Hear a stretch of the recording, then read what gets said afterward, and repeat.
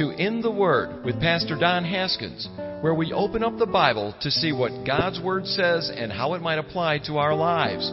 Our prayer is that you allow Jesus to change you from the inside out.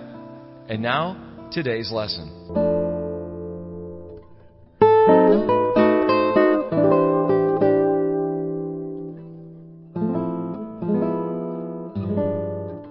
Second Corinthians chapter 12, you know that Paul is dealing with the church in Corinth.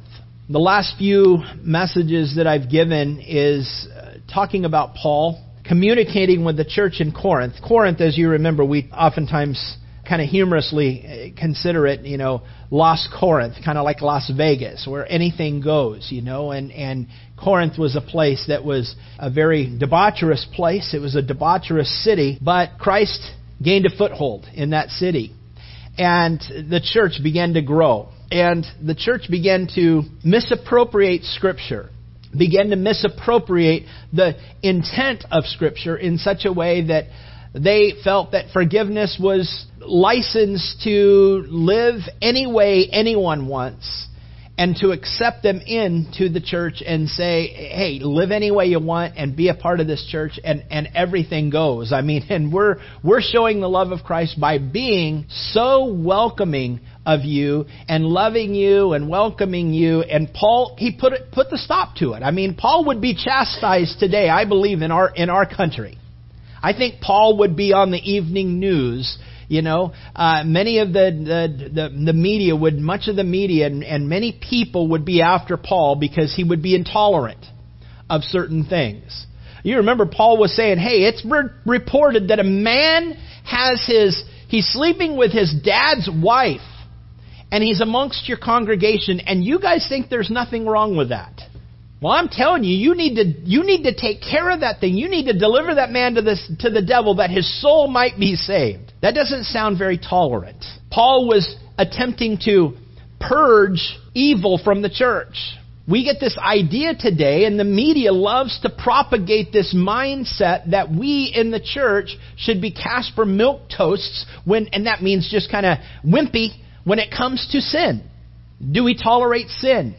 Should we tolerate sin? Well, no, we shouldn't. We should deal aggressively with it individually and in our own lives. If we're living apart from Christ, according to what His Word says, then we should not incorporate it and welcome it into the church.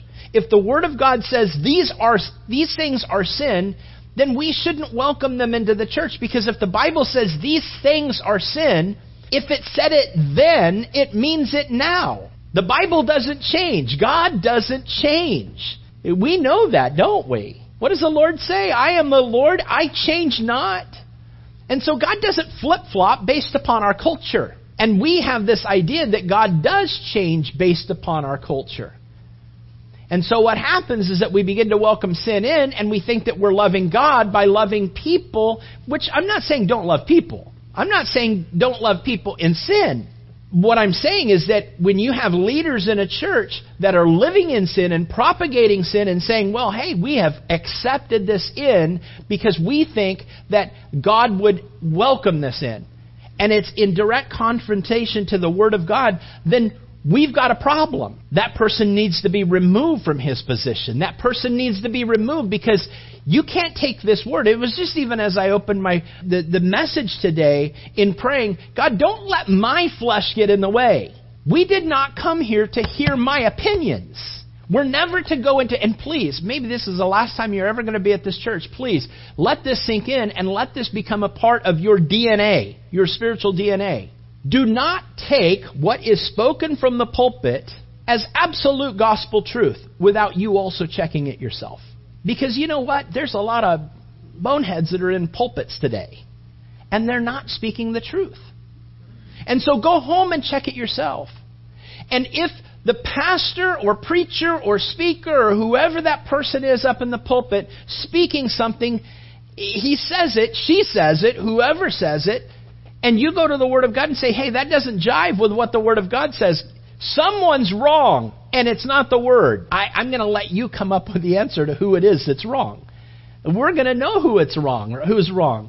And just because God forgives us of our sin doesn't mean that we continue in it. The woman caught in the act of adultery, brought before Jesus. They wanted Jesus to stone her.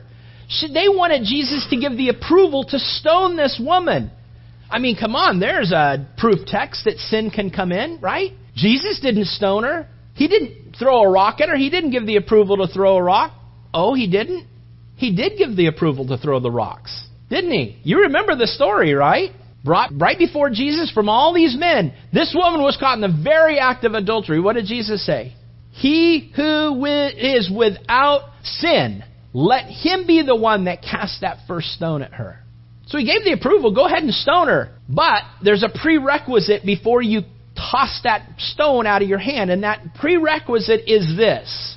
You've got to examine your own life. And if there is sin, and by the way, the inference in that text was Jesus saying, he who is without this same sin that she was caught in.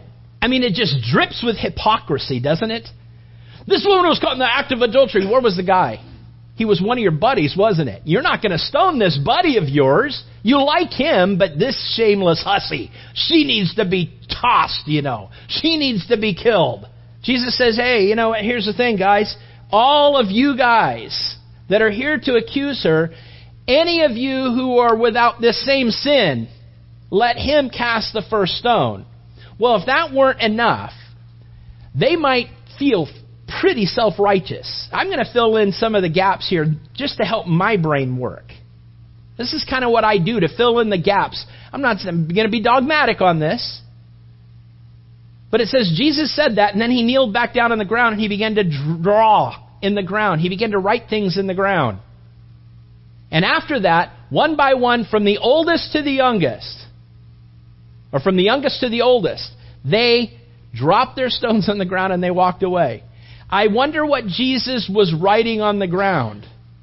In their self-righteous, dripping with hypocrisy accusations. And Jesus says, you have all committed the same. If you have not committed this same sin, go ahead and cast that stone. I'm under the personal understanding or conviction. Again, not dogmatic. I'm not going to be dogmatic on this, but I think that when Jesus was writing in the dirt, he began to write their names out. And then put a little dash mark by it. And then wrote the prostitute's name or the neighbor's wife or whoever it is that they were sleeping with or who they had slept with. And maybe a date down on the ground. They're out there looking at that. People started dropping their rocks. I'm sure some of the guys dropped their rocks fast before he even started writing their names down because they didn't want to be numbered amongst those other hypocrites. I don't want my sin to be found out, but they were all gone. You remember what Jesus said? He stood back up after they all were gone, and Jesus said to the woman, "Woman, where are those who accuse you?" And she looked up, and I'm sure with a very shaky voice said, "There are none." And Jesus says, "Neither do I condemn you, but go and sin no more." It was a sin that she did. Jesus acknowledged the sin. He didn't say, "Now, woman, I chase them away. Go and continue in your sin. Go and continue to sleep with that guy that you were sleeping with." No, because that would be inconsistent with what the Word of God says, right? We're not to commit adultery, and Jesus didn't excuse it. He didn't sweep it under the carpet. He acknowledged it for what it was. And he said, "Now go and don't do that again. Don't do it anymore." And so off she went. And so here's the thing. The church in Corinth, they were welcoming sin in. And they were feeling like they were polishing their badges of good Christian because they were welcoming sin in. And Paul was going, "No, guys, you've missed the understanding on this. We don't welcome sin into the church. We're here as sinners to purge this sin from us. And if there's sin that's running rampant in the church, you need to deal with it head on."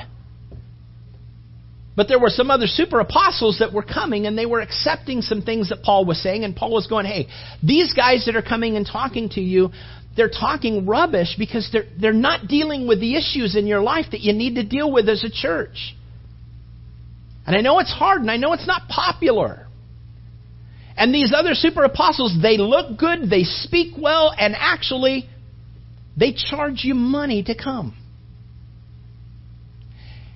And the problem that you have with me is that I don't look good, I have a horrible voice, and I don't charge you any money.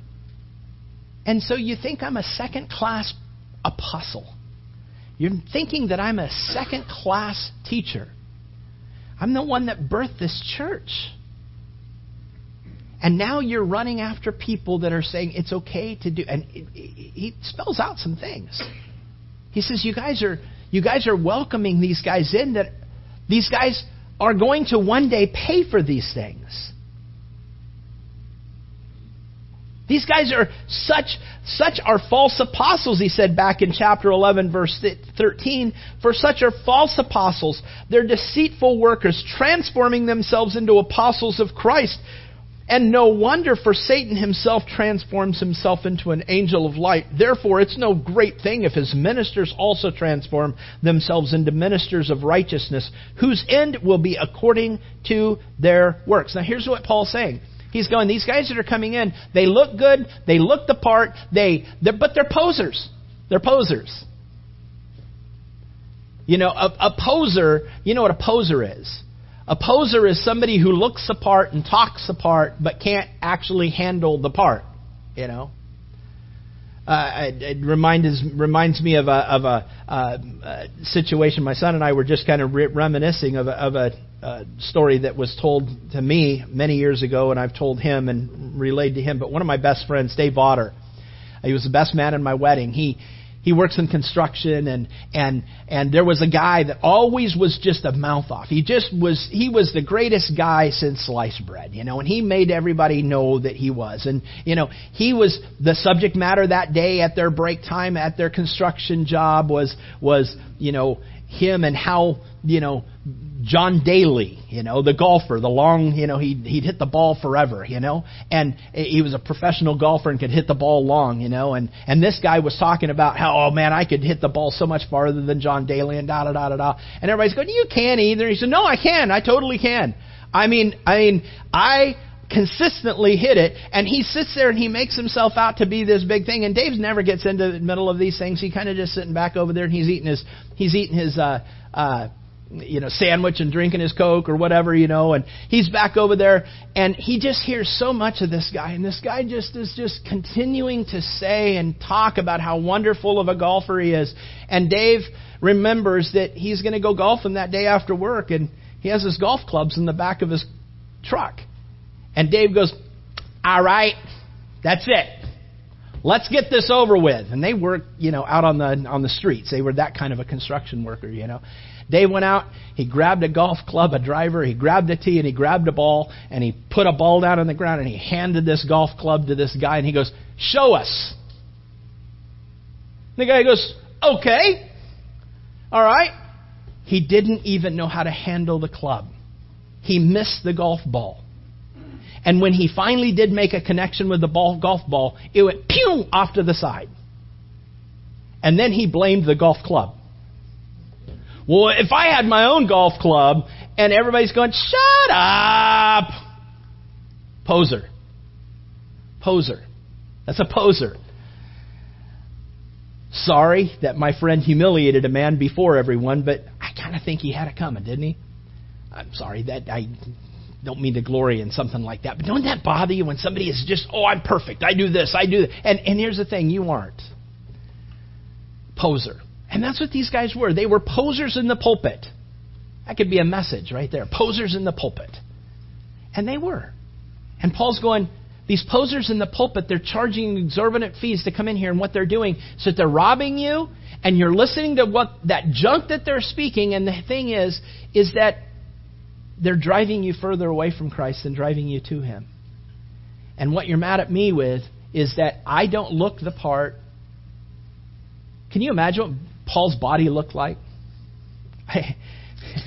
He talks about it. He talks about what his body would look like there in chapter 11. He wouldn't look the part, would he? He says, I don't want to have to do this. And I reluctantly actually have to, I feel like I reluctantly have to state before you my qualifications, my credentials as a pastor, as an apostle, as a teacher, as a church planter, as a man who has a passion for Christ. I feel like I have to boast in these things. I don't want to. And what I'm about to say, do not blame Christ. Okay? He said there in verse 17, what I speak, I'm going to speak not according to the Lord. Okay? Don't blame God for what I'm about to say. Okay?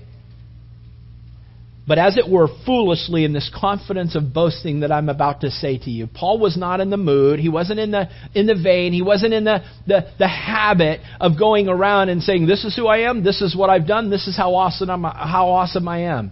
These are the sufferings that I've endured, now listen to me. That's not him. That's not Paul. If you read the 13 letters that Paul writes out of the 26th chapter, or the 26 books of the New Testament, I believe Hebrews is part of that, but here's the thing. As you read his books, he's not one who boasts. But he's brought to this place where he has to boast. He has to share his experience in order to lay before them his credentials. So that it would shake their minds out of this fascination with the celebrities that came into the pulpits, the posers in the pulpits. And so Paul, he says, listen, you're listening to these guys, they charge you exorbitant fees, and they come in and they say, well, we're Hebrews. Well, am I not a Hebrew? Are they Israelites? Yep, so am I. Are they the seed of Abraham? Yep, me too. Verse 22, are they ministers of, or 23 of chapter 11, are they ministers of Christ? I'm going to speak as a fool. I am more. In laborers, more abundant. In stripes, above measure. You know what stripes mean, right? Stripes mean the scars on his body from the whippings that he endured. In stripes above measure. Have you ever seen a scar? A big scar of somebody and you go, ooh, wow. You know? I had a friend of mine who's a pastor up in Maine that actually, he was a lumberjack at one time, and he actually was doing his lumberjack thingy, and he got in an accident with a chainsaw that hit his side. He's got a wicked scar, and you go, ooh, it's horrible looking. It's horrible. You look at it, and it just makes your skin kind of, shock a little bit. Well, if you looked at Paul, that's what you'd see. That's what you'd see in Paul. In stripes above measure. In prisons, more frequently. In deaths, often. I'm constantly in the state of almost dying for my faith. From the Jews, 5 times I received 40 stripes minus 1. I was whipped 195 times. How many of these posers in the pulpits have ever been whipped for the cause of Christ? 3 times I was beaten with rods. About 8 or 10 years ago, you remember there was a guy that was, I can't remember exactly what country he was in, but he got beaten with rods. He was an American, and his punishment was to be beaten with rods. And you go, wow, that you don't hear that every day, but he had to endure it. He endured it. Singapore, yeah. 3 times I was beaten with rods. Once I was stoned. No, not that way. But with actual stones. In Lystra. They kicked him out of the city because they thought he was a false prophet. And they took these stones and began to just pile stones, heave stones on Paul and beat him and hit him and hit him and hit him and hit him. Once I was stoned. When you stone someone, you never stone someone to hurt them. It's always stoning someone to rid the earth of them. To pile upon them a heap of stones after bludgeoning them to death with the stones. that the stone mound would be a reminder to not do what this guy did. He's dead. He's covered with all of these stones. Paul says, that happened to me once. 3 times I was shipwrecked. A night and a day I've been in the deep. And journeys often, perils of waters and perils of robbers. And it goes going, among all of these other things, my concern is for you, the church. I do all this stuff. I endure all this stuff because I love you. I love Christ. I love what Christ wants to do in your life, what Christ wants to do in this church. I love you. I don't charge you for it because I'm not here for the money. I'm here for you. He's going to say in chapter 12, we're not going to get to that part today, but he's going to say, hey, I don't want yours. I want you. I don't want what you can give me. I don't want your money. I want your heart.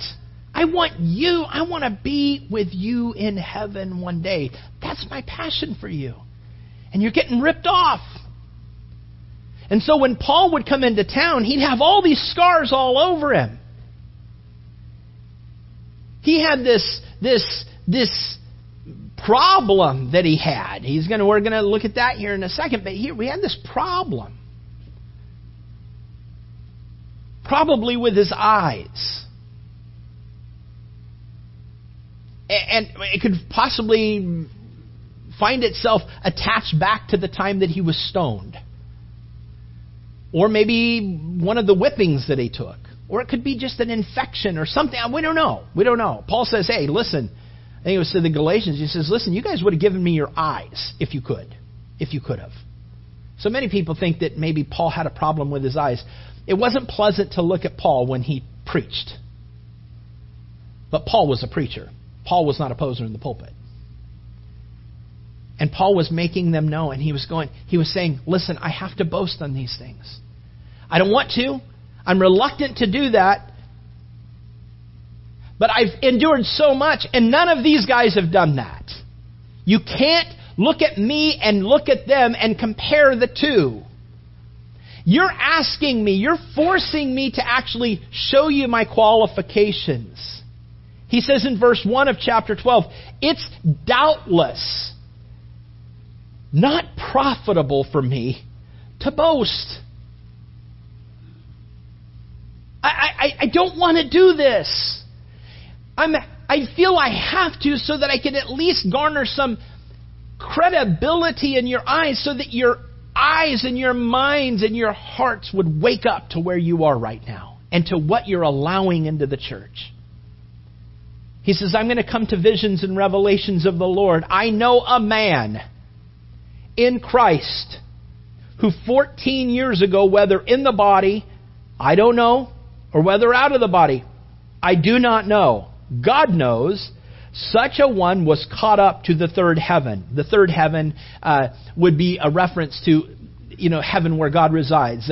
Back in that day, it was the sky above us, the blue sky, and the clouds. That would be the first heaven. The stars and the planets would be the second heaven. And where God resided was the third heaven. And so Paul says, I know a man in Christ 14 years ago who was caught up into the third heaven. And I know such a man, whether in the body or out of the body, I do not know. God knows. Now, before we go on, here's the thing. Do you see even just the humility of Paul? Paul is speaking in third person. He's saying, I know a guy. You always kind of want to be wary if somebody goes, hey, I know a guy. I know a guy. And I don't know if that's how Paul talked, but I know a guy who 14 years ago, he was caught up into the third heaven. I know this guy. And we look at that, and as you listen to it, you go, why is Paul saying, I know a guy? Does he know someone that did that? Yes, he knew someone who did that. This is lending to the understanding that Paul does not want to boast. This is Paul. Paul's talking about himself, by the way. Oh, how come? How do you know? Because as you move into verse 6, verse 7, Paul moves away from a third person to a singular. He goes into a personal recollection of that day. Paul begins to speak from the singular. He began from the first person experience. Paul's talking about himself, but he is so reluctant to talk about what it is that he saw when he went up into the third heaven. It says, I know a man 14 years ago was caught up into the third heaven. I know such a man, whether in the body or out of the body. He's just not wanting to bring attention to himself. I don't know. God knows whether I was in the body or out of the body, how he was caught up into paradise, and he heard inexpressible words, which is not lawful for a man to utter. Now, very quickly, let me just say this. A couple of different things that I want to say here. Paradise always kind of brings me. I have to look at this. Paradise is not just a word. It's a pronoun. It's a word talking about an actual place. I believe, personally, I think that the Bible, I believe that the Bible speaks of paradise as being a location. Paradise being in the garden of God. Paradise being in a place that at one time was in the center of the earth. I believe that the center of the earth, we don't know what's down there. We have theory. But I believe whether it be physical or whether it be spiritual, I believe in the center of the earth, because this is what the Bible teaches. Jesus said, as the Jonah was 3 days and 3 nights in the belly of a great fish, so will the Son of Man, me, be in the belly, in the center of the earth for 3 days and 3 nights. Jesus says that's where I'm going to go. Now, some people will like to go, yeah, but he wasn't really talking about that. He was talking about actually just being in the tomb for 3 days and 3 nights. Yes, of course, 3 days, 3 nights, but spiritually, where did he go? Not just in that tomb. Well, how do you know that, Pastor Don? Well, because what did I hear Jesus say from the cross? What did we hear Jesus say from the cross? You remember there were 2 thieves on each side of him. Both of them were mocking Jesus at one time, but somewhere along the line, one of them got saved, right? One of them got saved. One continued to mock Jesus, and the other that was on one of his sides, he said and rebuked the other prisoner on the cross. He says, stop. Don't you know that you and I are up here, and it's justified that we're up here? We deserve to be up here, but not him. Not him. He does not deserve to be up here. And he looked over at Jesus and he said, Jesus, when you come into your kingdom, would you remember me? What were Jesus' words at that time? He said, my son, I tell you that this day you will be with me in paradise. Where did Jesus go? 3 days. As Jonah was 3 days, 3 nights in the center of a great fish, so will the Son of Man be 3 days and 3 nights in the center of a great fish. Or in the center of the earth, I'm sorry. Jesus went into the center of the earth. Where was the center of the earth? I believe Abraham's bosom, paradise, in this location in the center of the earth. But isn't that where hell is? You remember the parable. You remember the story that Jesus said. The rich man and Lazarus. You remember? The rich man and Lazarus, poor guy, didn't have, money. He was a beggar. He ate from the crumbs that fell from the table of the rich man. But then there came a day when they both died. Lazarus went to Abraham's bosom. He descended, went into Abraham's bosom, and the rich man descended and went into Hades. And as he went into Hades, there was torment there. There was torment there. And the rich man called out from his side of Hades in the place of torment, and he called out and he says, Father Abraham, please send Lazarus over that he might dip his finger into the water and touch it to my tongue, for my soul is in torments here. So there's communication in this place where they both were. And Abraham was there. And so was Lazarus. Jesus states it. And what was Abraham's word? Abraham's word was, listen, there is a chasm between us. We can't come to you, you can't come to us. It can't happen. Even if we wanted to come over and give you water, we couldn't do it. Well, if you can't do that, Father Abraham, please send somebody back and warn my brothers not to come to this place that I'm in, for my soul is in torments. And Abraham says, listen, they have the prophets just like you did.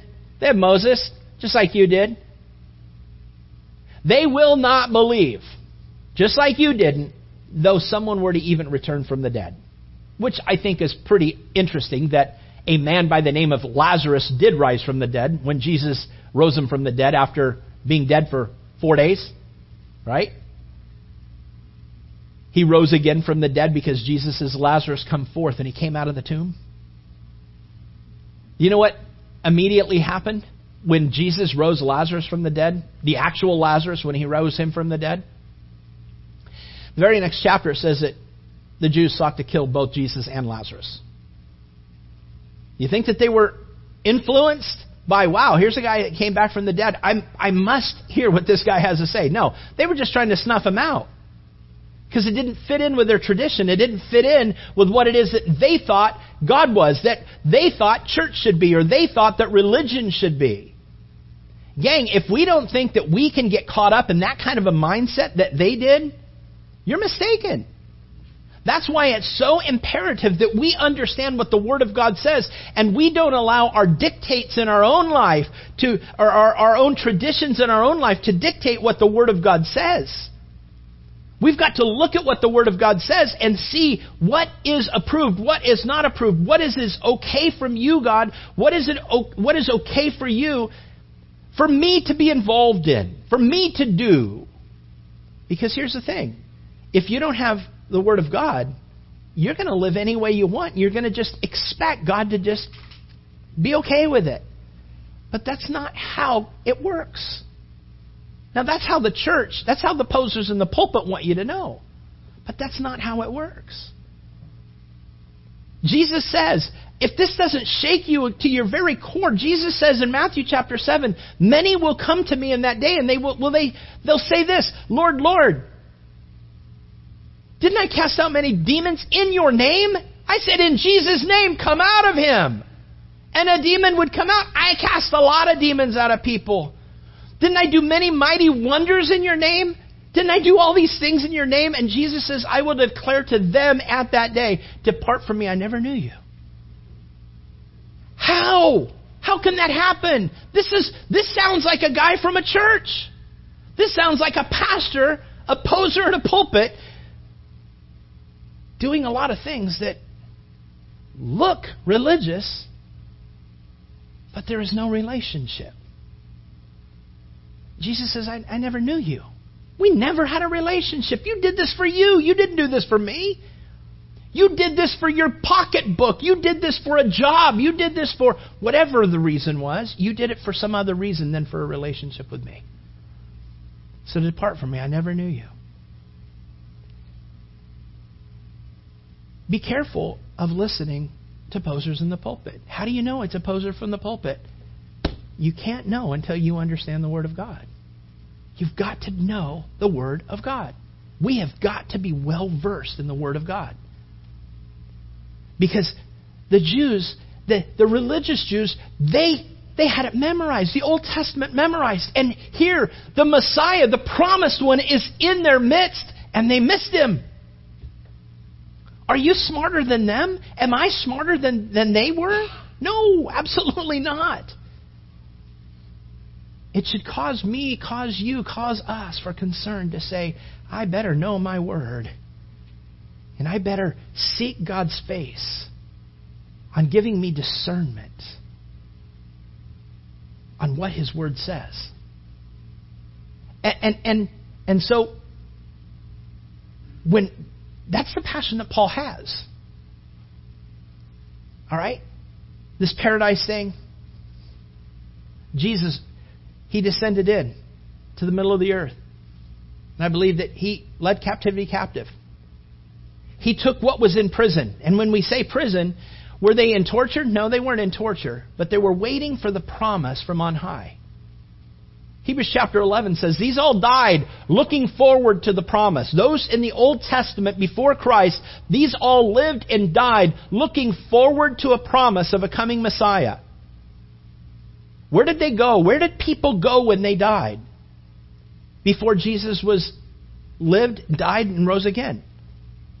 They went to Abraham's bosom. They went to paradise, which was located in the middle of the earth.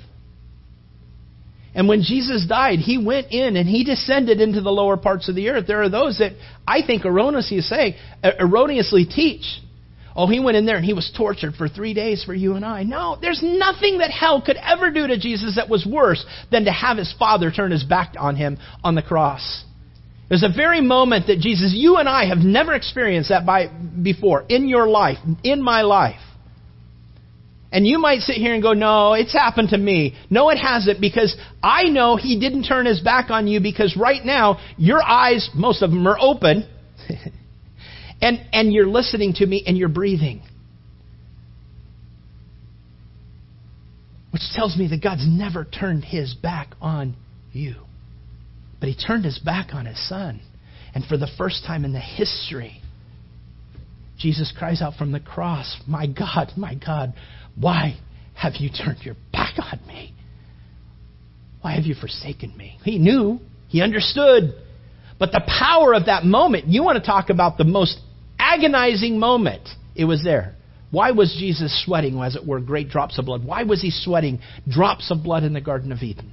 Or in the Garden of Gethsemane? The Garden of Gethsemane.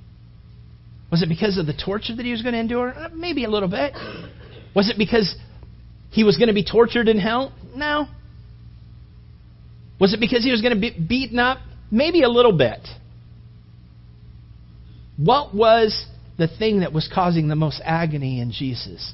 He knew that there was a moment that His Father was going to turn His back on His Son in His Son's most needing moment. In His most desperate moment, the Father looks upon a Son who He could say, enough, Son! Be healed. Be risen. All your wounds are healed. Come off the cross. I'm tired of these human race. Boom, you're done. At that moment when He could do that, He looked at His Son and saw that His Son was suffering for mankind, for you and I, on the cross. And His Father looked at that and He turned His back. Isaiah 53 says, it pleased the Father to bruise the Son. How does that happen? How is it that God would be pleased to bruise His Son? Because He loves you that much. I want you to understand, I want this to sink into you and I, that God loves you so much that He was willing to sacrifice His own Son so that you can have eternal life. He turned His back on us and was it easy? Absolutely not. But the end result was He knew that He was going to rise again from the dead 3 days later. And not only would He have His Son back, but He'd have you too. He'd have you and I.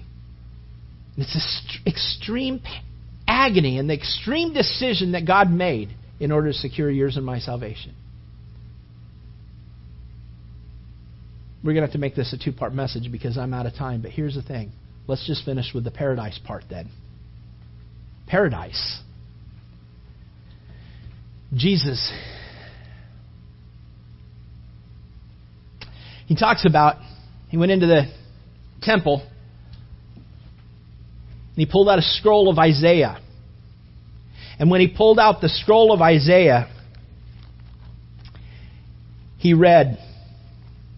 And what He read out of Isaiah was Isaiah chapter 61, and this is what it says. People were wondering who Jesus was. Jesus said, the Spirit of the Lord God is upon me because the Lord has anointed me to preach good tidings, or the gospel. Good tidings means the gospel. To preach good tidings to the poor. He has sent me to heal the brokenhearted, to proclaim liberty to the captives, and the opening of the prison to those who are bound. And then He closed the book. He didn't continue on.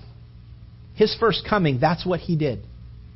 The second coming, it continues on. But He didn't continue the second coming. Who were these? Proclaim liberty to the captives, the opening of the prison to those who are bound. Who is that? I believe it was everybody who died. prior to the promise of Jesus Christ coming. And I believe that when he went into the center of the earth, exactly where he said Lazarus and the rich man went, that there was a dual compartment in the middle of the earth. Hades, when we say, oh man, it's hot as Hades. You've ever heard that term? We've heard that term? Hot as Hades? That's not an accurate term, though. Hot as Hades. Because in Hades, there was a place of paradise and there was a place of torment. And the two sides were separated by a great chasm that one could not go from one place to the other. And when Jesus descended into the lower parts of the earth, he didn't go there to be tortured. He is already tortured on the cross. He went to proclaim liberty to the captives. He went to set free those who had been prison bound for all those years, all the way from back in Adam's day. Adam was there. Abraham was there. Moses was there. Joshua, Caleb, they were all there. You know what kind of a day that was? It had to be awesome when Jesus descended into the lower parts of the earth, the Bible tells us. He descended into the lower parts of the earth. Look at it, says it right here. It says it right here. It says in chapter 4 of Ephesians. But to each one of us, grace was given. Chapter 4, verse 7. You don't have to look it up. You can jot it down. You can go home and read it yourself. But to each one of us, grace was given according to the measure of Christ's gift. Therefore, he says, when he ascended on high, he led captivity captive. When he ascended, he led captivity captive. What's it saying? That goes back to the Isaiah 61 passage where he led captivity captive. What was the captivity? It was there in Hades, this place of paradise, or this Abraham's bosom is what it's called. He ascended on high. When he says, when he ascended on high, he led captivity captive, gave gifts to men. And then it gives the narrative in here. It explains. He says in verse 9, now this, he ascended, what does it mean but that he also first descended into the lower parts of the earth? He who descended is also the one who ascended far above all heavens that he might fill all things. This is Jesus. He descended into the lower parts of the earth. What did he do? He went into paradise. He went into the Abraham's bosom. He went there where they weren't being tormented. They weren't being fired. They weren't on fire. Their souls were not in torment. They obviously had water. Let him dip the finger. Lazarus dip his finger into the water and touch my tongue, for my soul is in torments, the rich man said. So there's water there. It was a holding cell. Why a holding cell? Because Christ hadn't died and risen yet. The thief saying to Jesus, Jesus, when you enter in your kingdom, would you remember me? And Jesus says, I tell you today, you will be with me in paradise. Where did Jesus go the day that he died? He descended into the lower parts of the earth. Where was paradise? The lower parts of the earth. Where was the thief with Jesus? The lower parts of the earth. And when Jesus rose again 3 days later, can you imagine? Just a second. Can you imagine when Jesus died? And he descended into the lower parts of the earth. All these guys, they can't see. They don't know. They don't know what's going on. And all of a sudden, Jesus appears. And he's there in paradise. Joshua and Caleb and Moses and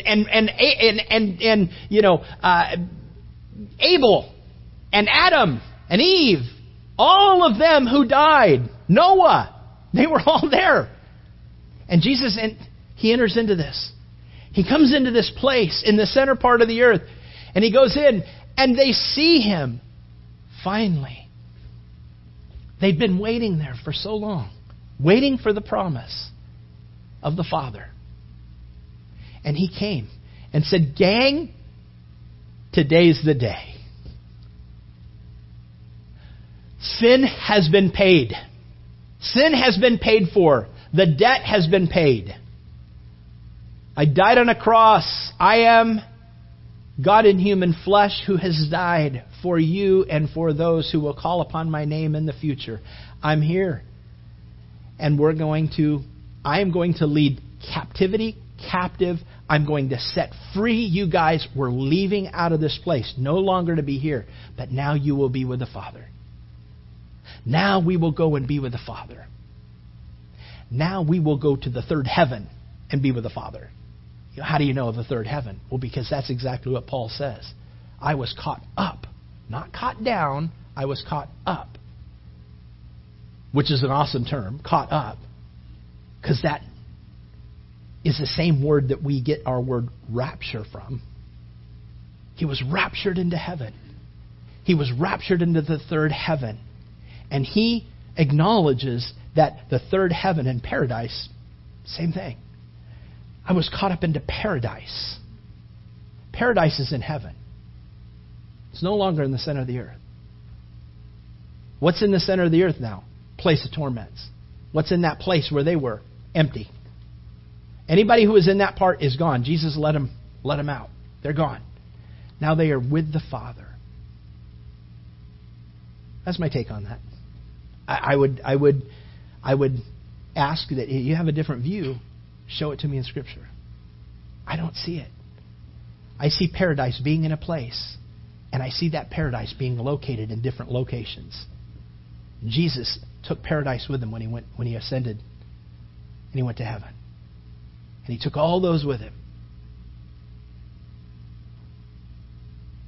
That's why he says there in chapter 11 of Hebrews, all of these, from Adam all the way until Christ, they all died looking forward to the promise. And then the promise showed up in paradise, and he took it to heaven with him when he rose again from the dead. There's much more that we're going to talk about next week. And we will get into Paul's situation. Did Paul have an out-of-body experience? Did Paul have a near-death experience? What is it that Paul experienced here? Some will look at it and say, well, it was just simply a vision. Others will look at it and go, well, he talks about 14 years ago. And if you kind of look at the timing of this, 14 years ago, around 14 years ago, 14 years prior to that, Paul was stoned there in Lystra. And so it's possible, and it's even plausible, that Paul, when he was stoned to death, outside of the city, they dragged him out of the city and stoned him to death. And by them turning around and going back into the city, the people considered him dead. And Paul, it says that Paul got up and then did the unthinkable. You know where Paul went? Back into the city, right from where they cast him out. Would you listen to a guy like that? No matter what he looked like? Paul's doing this because he's passionate about the church. I try to teach because I'm passionate about the church. I know we're not big. It doesn't matter. Jesus didn't have a big following either. When he did have a big following, he chased them off. I will never say you have to eat my flesh and drink my blood. I would never do that. Jesus did. Chased a bunch of people off, 15,000 in one day. And then he asked the disciples, hey, you guys want to go too? He wasn't threatened by people, the amount of people. But here's what he was. He loved them all. He was moved with compassion for people. It's the reason he was hung on a cross, because he loved you that much. He loves you, he loves me. Gang, we have an awesome Jesus. We have an awesome Father. We have an awesome God, and he loves you. And I hope and pray that you have a relationship with him. Let's pray. Father, thank you so much for today. And I know that we've kind of gone all over the place, really, in Scripture today, talking about paradise. It's talking about heaven. God, how glorious. Talking about what happened that day when you descended and ascended 3 days later. What a glorious day. What a complete day. What a fulfilling day for those who had died before you ever were on the face of the earth. before you ever came as God incarnate, God in the flesh, in Jesus Christ. They died. Many of them were there for a few thousand years. But then you came. The joy of that day, well, I'd love to see that day in replay, Lord in heaven. What a day that would be. I pray, God, that you would help us. And I pray in some way or another I've been able to make the Bible come alive to some people, to all of us. It's really happened. You're really real. Heaven is true. Hell is a reality. It's real. And a relationship with you cannot be missed. And I pray, Lord, that today I've encouraged some. I pray that today we've learned. I pray that today we can look back at the time that we've just talked about and be thankful that we weren't there, but recognize that we live in this day. Now, what can we do for the Lord? If He did so much for us back then, and He's still living for us, making intercession for us before the Father today, what type of a person, what kind of a man, what kind of a woman would you want us to be? God, you have a plan for our life, every single one of our lives in this room. Help us not to squander it. Help us not to be posers in pulpits, but help us to be the real deal. Help us to love you. Help us to serve you. Help us to live for you passionately, that we would see those that we love so much come into your kingdom, Lord. May we share with them. May we be willing to take a whip for them. May we be willing to take a stone for them. May we be willing to do whatever it takes in order for our loved ones and even those that we don't know to enter into a relationship that we have ourselves. I pray, Lord, that we all do. I pray that if there's somebody here that doesn't have a relationship with you, right now it's so simple. You don't put a bunch of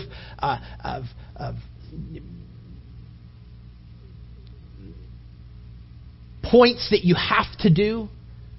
You just simply have to believe that Jesus Christ, you died on a cross. You rose again 3 days later for them, their sin. They're a sinner. I'm a sinner. We are sinners. The free gift of God is eternal life in Jesus Christ. I believe that when you died on a cross, you died for me and my sin. I want you to be my Lord, my Savior, my God.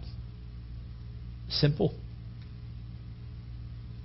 Now, the life that we live from this day forward is no longer ours. Forgive me of my sin. Take my sin. Give me your life. Give me the life that you want me to live. Show me the way, Lord, and help me to live it. From this day forward, doesn't mean I'm not going to slip. Doesn't mean I'm not going to fall and break my teeth at times. Doesn't mean that I'm not going to backslide a little bit here and there. But Lord, I don't want to do it. I don't want to just excuse my backsliding. I don't want to do it. I want to follow you. And I want to tell others about you. I want to go to heaven, and I want others to go to heaven with me. I want heaven to be full. My family, of my friends, of my coworkers, of the people that are in my life, Lord, that you have given me an opportunity to have influence. I want to see everybody in heaven. Help me to live my life, to open my mouth, to operate my instruments in order to bring you glory and drive people to you. May they see you in my life. May they hear you in my voice. May they see you in my actions. Thank you, God, for saving my soul. Now, Lord, use me to go out and harvest the white fields that are among us today. In Jesus' name, amen.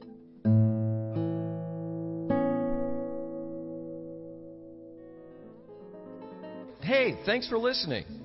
So, did Jesus cause a change in you today? Or do you need prayer? We'd love to hear from you. Please contact us by visiting our website at calvarychapelcf.com or call our office at 941-926-3717. That's 941-926-3717. Again, thanks for listening to In